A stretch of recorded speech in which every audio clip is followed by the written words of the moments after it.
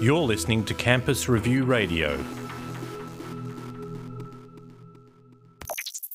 This is Carl Treacher, and I'm joined by Martin Betts. We're the founders of HEDx, and our podcast explores the changing landscape of the higher education sector in association with Campus Review. Welcome to the Higher Education Experience.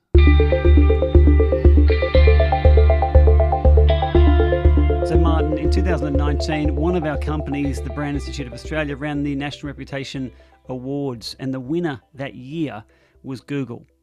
The reason that they won was essentially that they do what they say, and there was 9 particular metrics that we investigated, and then we presented them with the award in 2019, and so on and so forth. If you've ever been inside one of those big major tech organizations, and we've been inside, we work with Microsoft, Apple and Google, their capability is exceptional. And I know this week something popped up in my news feed that they have launched career certificates in Australia.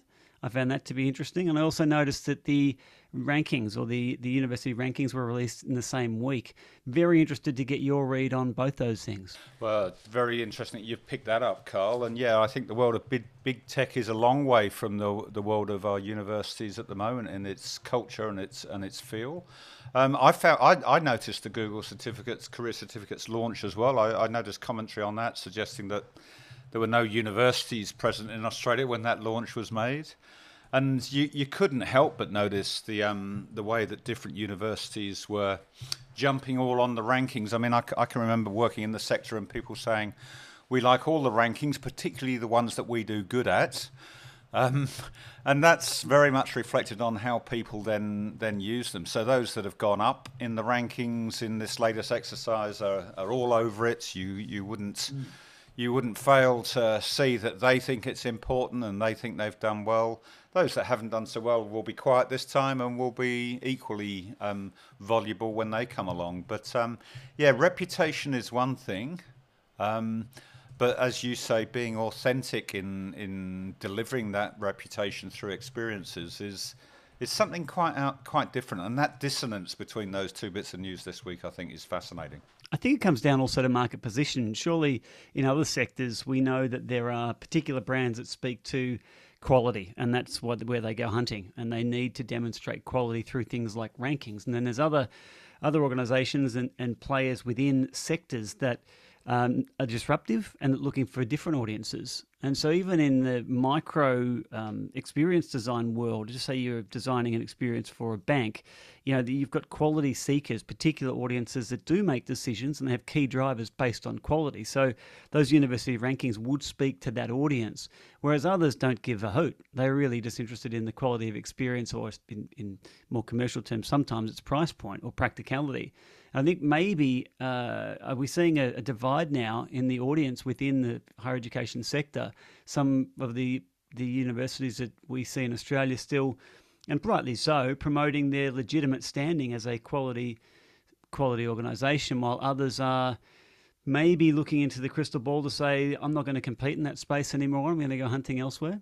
Probably 2 other things that have been really prominent in the higher education media and press in this last month or so. One has been the government's commitment to new places for underrepresented students has probably seen that attract all of our universities to suddenly be making a case for them being the place to be for underrepresented students and making provision in that way when it hadn't been so much of a focus for them before. The other thing that I really noticed now we're getting towards the end of this semester and the academic year is we saw a real lot of, coming out of a pandemic, we saw a real lot of traffic around the return to busy and vibrant campuses from universities when we got to July. It happened in February too. Trying to paint a picture of based on reputation and based on whatever the quality and price point might be, of our campuses for face-to-face learning being where students would find great experience and where they'd enjoy being. And you don't find it from the comms departments of universities at the moment, but there's a few photographs going around on social media of the experience of some of academic staff standing in front of empty lecture theatres, delivering lectures that are being accessed online at the time or later, but the opportunity to attend face-to-face is not being taken up by busy and vibrant campus attending students in the way that we would like to build a reputation for doing that. So I think we've got some real issues in the sector right now about how we get authentic in some of that positioning, how we find genuine ways of engaging students, and how we find some really effective ways of delivering inclusion in accordance with current government priorities. And the guest that we've got this week gives some great examples from another part of the world of how some of those issues have been juggled. And we'll head to our guest just after this short message from our sponsor. While the global pandemic has forced the education sector to shift online, OES have been delivering high-quality online education services for over a decade. Having built thousands of online units and supported over 50,000 students, OES partners with universities across areas including learning design, learning analytics, simulations, student support, and more. Discover how OES can help support your institution's digital strategy. Visit oes.edu.au. Our guest today on HEDx is Professor Ian Dunn, who's been the Provost at Coventry University in England since December 2018. And that comes after more than 30 years in various roles at the university, from a lecturer to a dean to a Pro-Vice-Chancellor of Student Empowerment and a Deputy Vice-Chancellor of the Student Experience. Beyond the university, Ian also chairs the board of the UK-based National Centre for Entrepreneurship in Education, which seeks to support higher education to build its entrepreneurial future. And after a lifetime of service to one of the UK's youngest universities, he's seen it become ranked top in the UK by The Guardian for graduate career prospects in 2021 and 2022, and first in the UK 5 years running now for providing overseas student experiences. Ian, welcome to HEDx.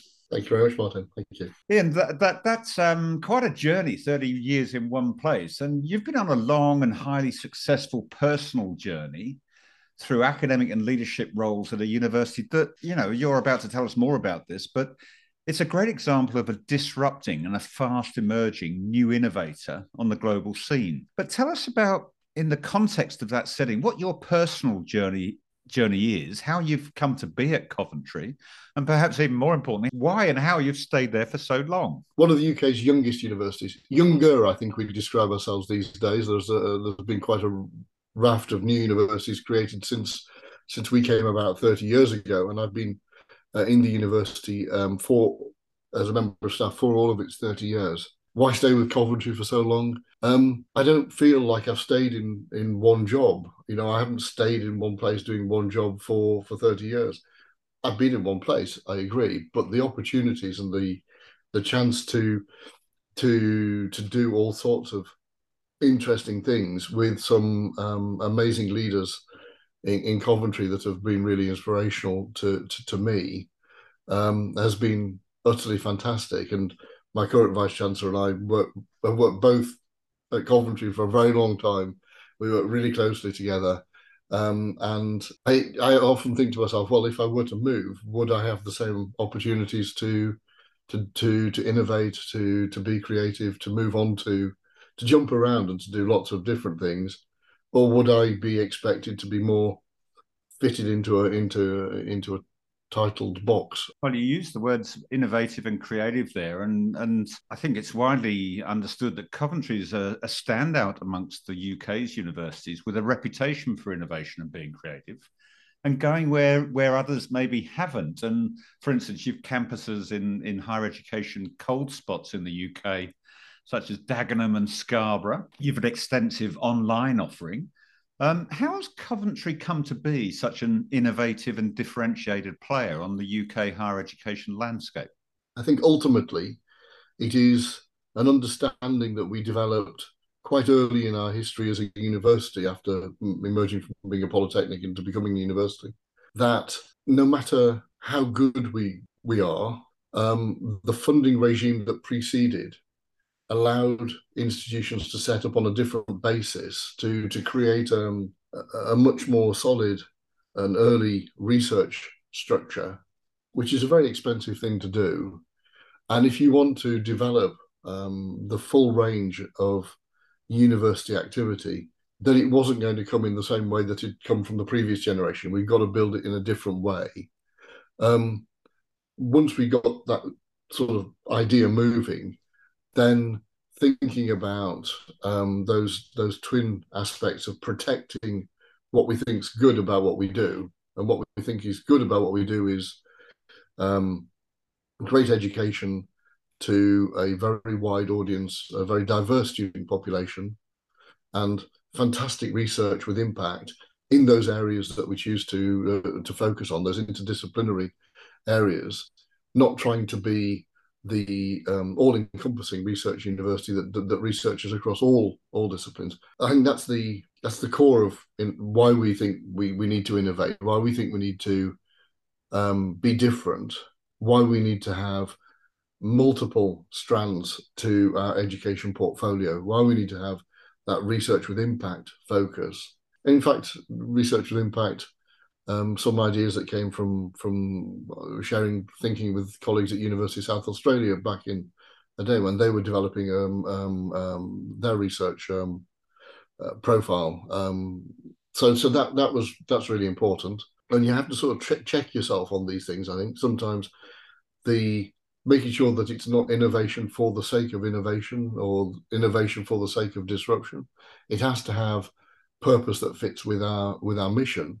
And that mission is about a set of very straightforward values of quality of transformative education, of diversity of population, of reaching into individuals and areas' lives and helping them to build, but being a transformation partner to the individual or to a region from an economic development perspective in order to support that transformation. Dagenham, Scarborough, interesting that you pick up on those two examples. Both I'm very, very proud of, but both of them grew out of something that we did in Coventry in 2012. The tuition fee for UK students was being increased to £9,000, and that was all borrowed on a repayable, on a loan basis that was repayable post graduation and post getting a job of a certain salary. We thought at the time, and still believe, that for some students, particularly from lower socioeconomic backgrounds, no matter whether that's a loan that they don't know whether they're going to repay or not, it's still a factor which blocks certain people taking a higher education, which is a real shame. You know, the loss of talent is not inconsiderable, and so we introduced what we called Coventry University College at the time at £4,800 in a very different form of education. So a short block delivery, delivering 6 intakes a year so that students could start at any point in the year and roll on, roll off, with intermediate qualifications at the end of the first phase, the first year of study, the second year of study, and then a full honours degree at the end of the third year of study, so that students could hop in and out if they wanted to, if that's what their lives meant and dictated. And we did that in Coventry. We had a target of 400 students in the first year. We took 620 onto the programme. And subsequently, we became involved with people in Scarborough and built a campus there. Scarborough, particularly interesting. It's in Australian terms, these are trivial numbers, but bear with me, this is the UK. It's 50 miles to York, it's 50 miles to Hull, and it's 50 miles to the Teesside. And that's where the other 3 higher education locations are. Nurses particularly were leaving the town to train in either any of those 3 places and never returning to the town. So the hospital was desperately in short of nurses. Just those sorts of local transformations have been really, really fundamental. And now where that campus is starting to move from being a very super local campus to being a regional campus. And it is our view that we'll use that with the local council to develop economically that part of the world and that interesting little town on the Yorkshire coast. So yeah, we've done that. We did it again in Dagenham. We've then established a campus in Wrocław in Poland because the UK left the European Union.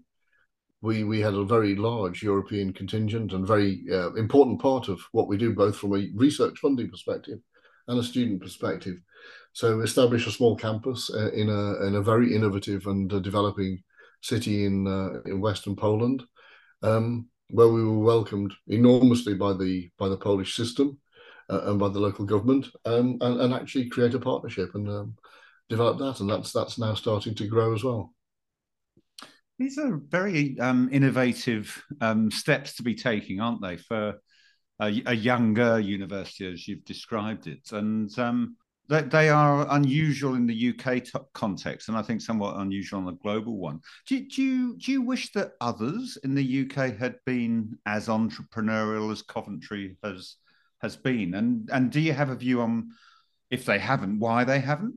Some haven't because they don't need to be. And actually, it might be disruptive to their reason for being, and that's perfectly understandable. I know, and certainly not necessary. It would be catastrophic if everyone tried to do all of the same things, and so I think bringing some diversity to the sector is actually quite interestingly important. I think the sector is actually full of creativity. The system can be a bit overbearing sometimes. We're big institutions, and that's it's about how you try and liberate, I think, that creativity and make sure that it's within the direction of travel of the institution, but doesn't stifle little projects which can become big things. That's an interesting balance of leadership, I think, that you have to take. I think you described it as some of the values of Coventry University that were the purpose to and mission of the place that drove why you'd done some of the things that you have. And I get a sense that one of those is around the issue of, I think you used the word diversity. I might describe it more broadly as inclusion in the sort of students you're giving an opportunity to, which I don't know if you see that that's emerging as a driver of differentiation in some of our universities. And do others besides Coventry seem to make it a real point of difference in the extent to which they can include underrepresented student groups and help them succeed?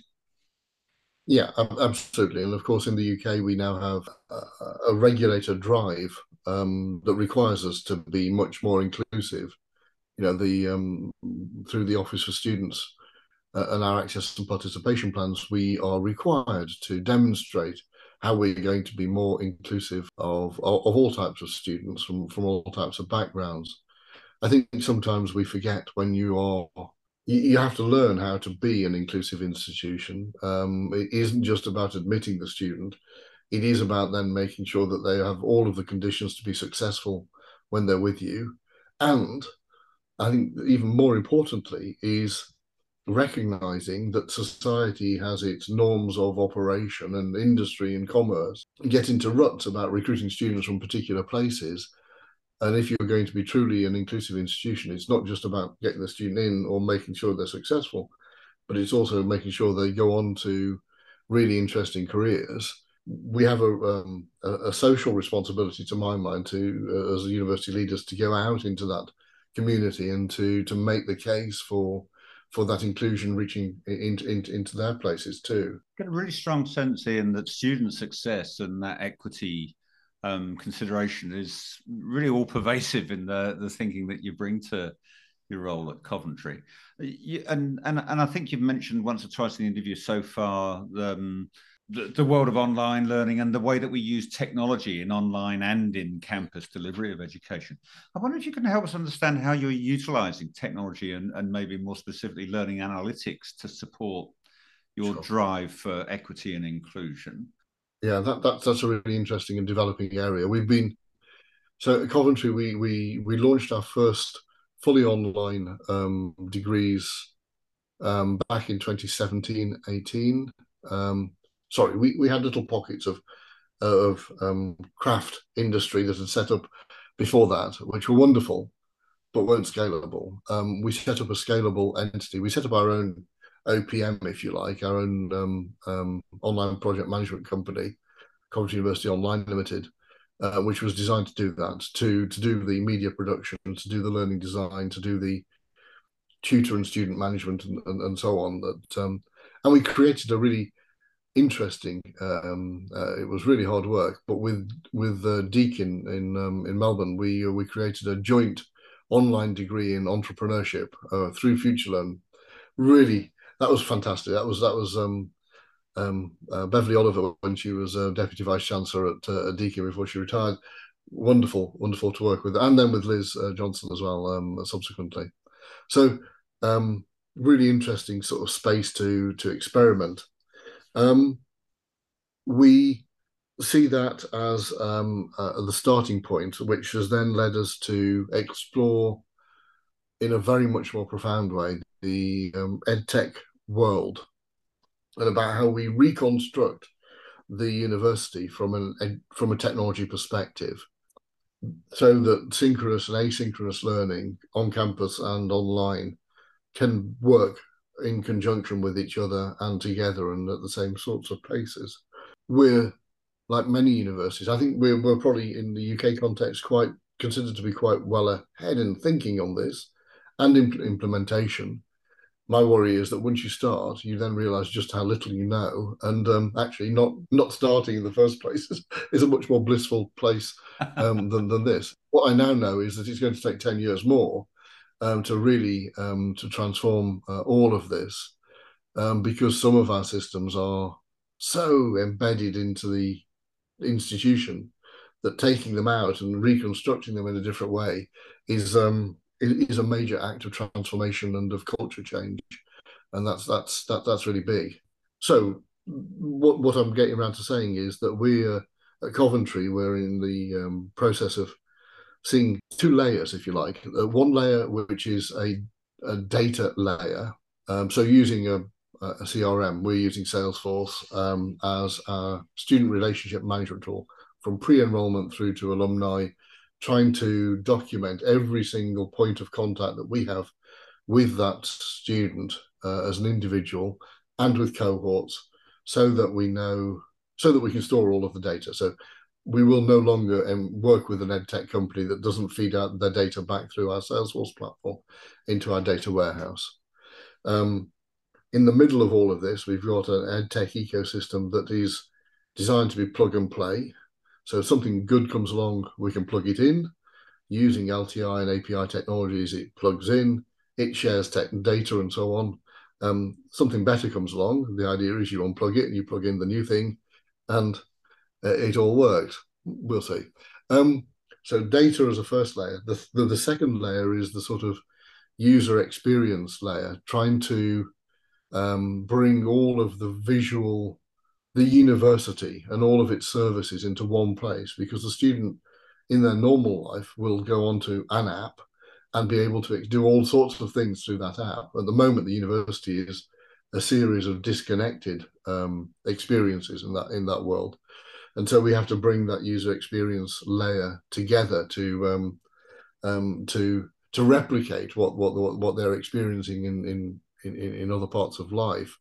I always say to my colleagues, if Uber had chosen to be a calling platform, a second app which was a mapping device, a third app which was a payment device, and a fourth app which was a feedback device, we would never have used it, because we wouldn't have jumped between 4 apps to do those things.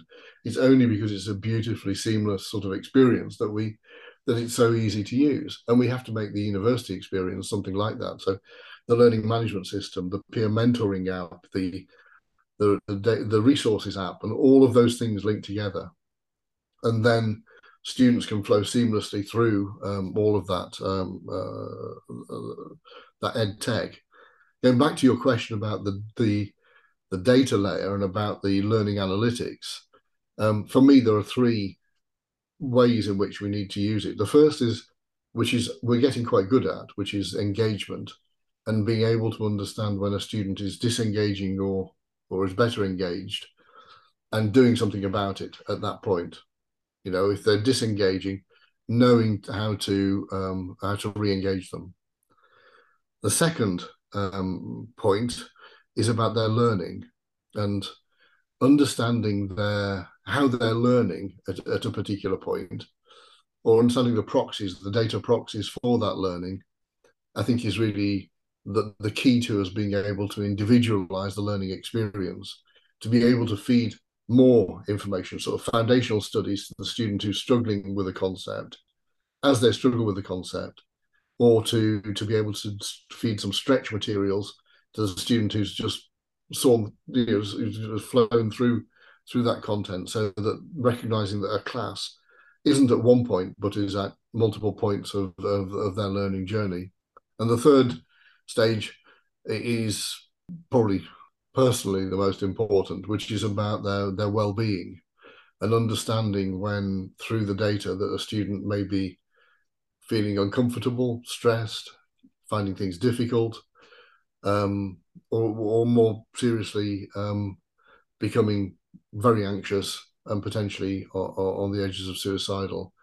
And being able to recognize that early so that we can feed the services in. We have the services, it's just making sure that we can feed the services in. I'm not in any way suggesting that we can stop some very unfortunate things happening. We can't, and people will always make decisions. But I always want to be able to have done our best in the situation to support our students in a very profound way. So I think learner analytics and the AI to manage that huge data set that we own as a university, with permission from the students, it gives us a real opportunity to personalize their learning journey. That's a fascinating and very passionately described picture of a very student-centered view of the world, and the mature way in which you as an organization are working with others to develop technology with what seems to be a very clear user experience and technology strategy to make that possible. I wonder if I can just probe at that a little bit further. I was fascinated to hear and read about what I think is called the Disruptive Media Learning Lab at Coventry. And I wonder where that fits in with what you've just described to us as the sort of philosophy and the strategy behind your student centeredness and user experience at the university. The DMLL was something we set up about 7 or 8 years ago, and actually has just moved in and changed to become part of our Office of Teaching and Learning, on the basis that actually it needed to be disrupted and to move on to the next generation. So the Disruptive Media Learning Lab is not lost, or all of its key attributes and its approach to experimentation is very much maintained. But the idea of bringing it together into the Office of Teaching and Learning is that we bring the more traditional academic developers in. I think part of its problem previously was it was innovating wonderfully, and then came up against the wall of the mass university and wasn't able to industrialize those innovations. What we've now tried to do is to bring those two things together so that we can start to industrialize, so that we can share the learnings that we have. But the DMLL did all sorts of innovation in both technology and in just general education thinking, translating the course design process to a sprint in a sort of agile project approach. Get all the people together, including some students, and lock them in a room for a week and not let them out until they've designed a new course and written all of the documentation to go with it, sort of thing. Was one of their great innovations. I'm not sure the imprisonment bit was personally allowed, but anyway, the DMLL led a whole batch of research, knowledge transfer type interface projects as well, to look at aspects of learning that are, or aspects of technology to support learning which are on the edges of possible. And so, as I say, what we've done now is to try to bring together the best of that and the best of the standard academic development process, so that we can innovate and translate much more efficiently, much more effectively to everyone. I sense I know what your answer is going to be to this last question, because it sort of comes through in everything that you're saying. Are you enjoying heading up innovation at a leading UK university in 2022 after I'll repeat the big number again. More than 30 years at the place. Yeah, the 30 years bit isn't a problem at all. I think the last 2.5 years of surviving pandemic has been, I think, more demanding on more people than we imagine. And I think we need to figure out how to make sure that we are supportive and kind to each other in processing the last 2.5 years. I certainly feel, well, I am considerably older than I was when I went into it, but it feels like it had a multiplying factor rather than just the straight linear years. It was quite tough, and but it has highlighted to me the need for even more innovation, because things are getting tougher. As you said to me at the beginning of this, universities are not the most popular policy item on the agenda of government at the moment. In fact, in the UK, quite the opposite. Money is tight and is going to be tight for some time, because we've got to pay off some of those things that we had to do during pandemic. And higher education is not going to be the first on the list to receive extra cash. So innovation, creativity to look for new ways of working and new ways of being efficient and effective. So innovation is going to be more and more important as we move on through the next 5-10 years, in my opinion. Well, I'm absolutely sure you're right. And for being our guest on HEDx today, Ian, and for describing so clearly and articulately everything that you've been leading at Coventry for so long, and giving so many pointers and lessons, both on this podcast and in your role at NCEE, to the sector more broadly. Thank you very much for being our guest on HEDx today. Thank you very much, Martin. Thank you. Wow, Martin. Well, that's an interesting situation from my perspective. You've got someone who's lived essentially their entire career in one university or one place, and is yet hell-bent on innovation. Quite often you would find a long tenure associated with a seat warmer and someone hiding, which is clearly not the case when it comes to Ian Dunn. I think he was more sensitive than I was to me emphasising the 30 years in one place. I was doing that as a means of drawing attention to someone that's done amazing things over a sustained period of time in very different roles. And the fact that however long you're in a place, and whatever a place is, that you need to keep changing it up, keep finding new inspiration, and keep innovating is a very clear overall lesson, I think, from our interview this week. Now, just getting back to the Google certificates comment that we talked about before the interview, and the likes of Coventry and partnerships with Google. I know in the States, Michigan and several other universities have partnered with Google in those Google certificates. I'm yet to see that transpire in Australia. Why is that? Well, it's a really interesting point, Carl. I mean, yes, we've been emphasising for some little while, haven't we, the importance of partnerships, particularly partnerships with the tech world. And there are some good examples of that happening in Australia, but there's even stronger examples that we've heard today from Coventry, that embracing of a Salesforce CRM and connecting a broader EdTech ecosystem with that strategy. We've seen it in earlier examples and episodes from North America. So I think this is an area where we should expect to see, as more authentic experiences get delivered for improved student engagement, for improved student inclusion, an increased emphasis by Australian universities on partnerships with the tech world. The idea of digitisation, I think it's a general term that's misunderstood. So we spent some time inside Google working with Google Foods, which is their cafe department within Google internationally. So every Google office has several cafes. Now, you'd think that's really not much to think about. Well, Google have reimagined the entire learning experience for everyone that works at those cafes in a digital manner and in a hybrid manner, so that it comes to life, they bring it to life in person. And it was astounding.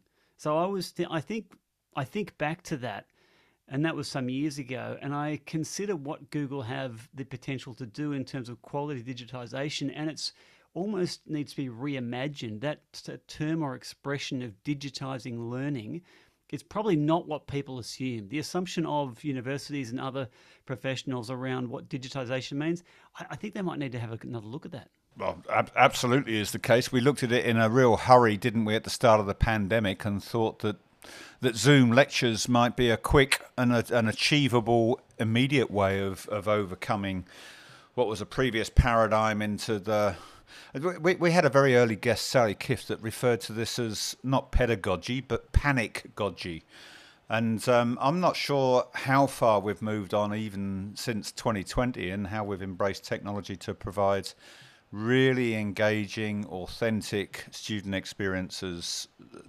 Here we are towards the end of the academic year 2022. So Ian had a lovely expression in the interview itself of not innovating for innovation's sake or disrupting for disruption's sake, but for applying technology in smart ways with a very strong focus on the learner, on the student.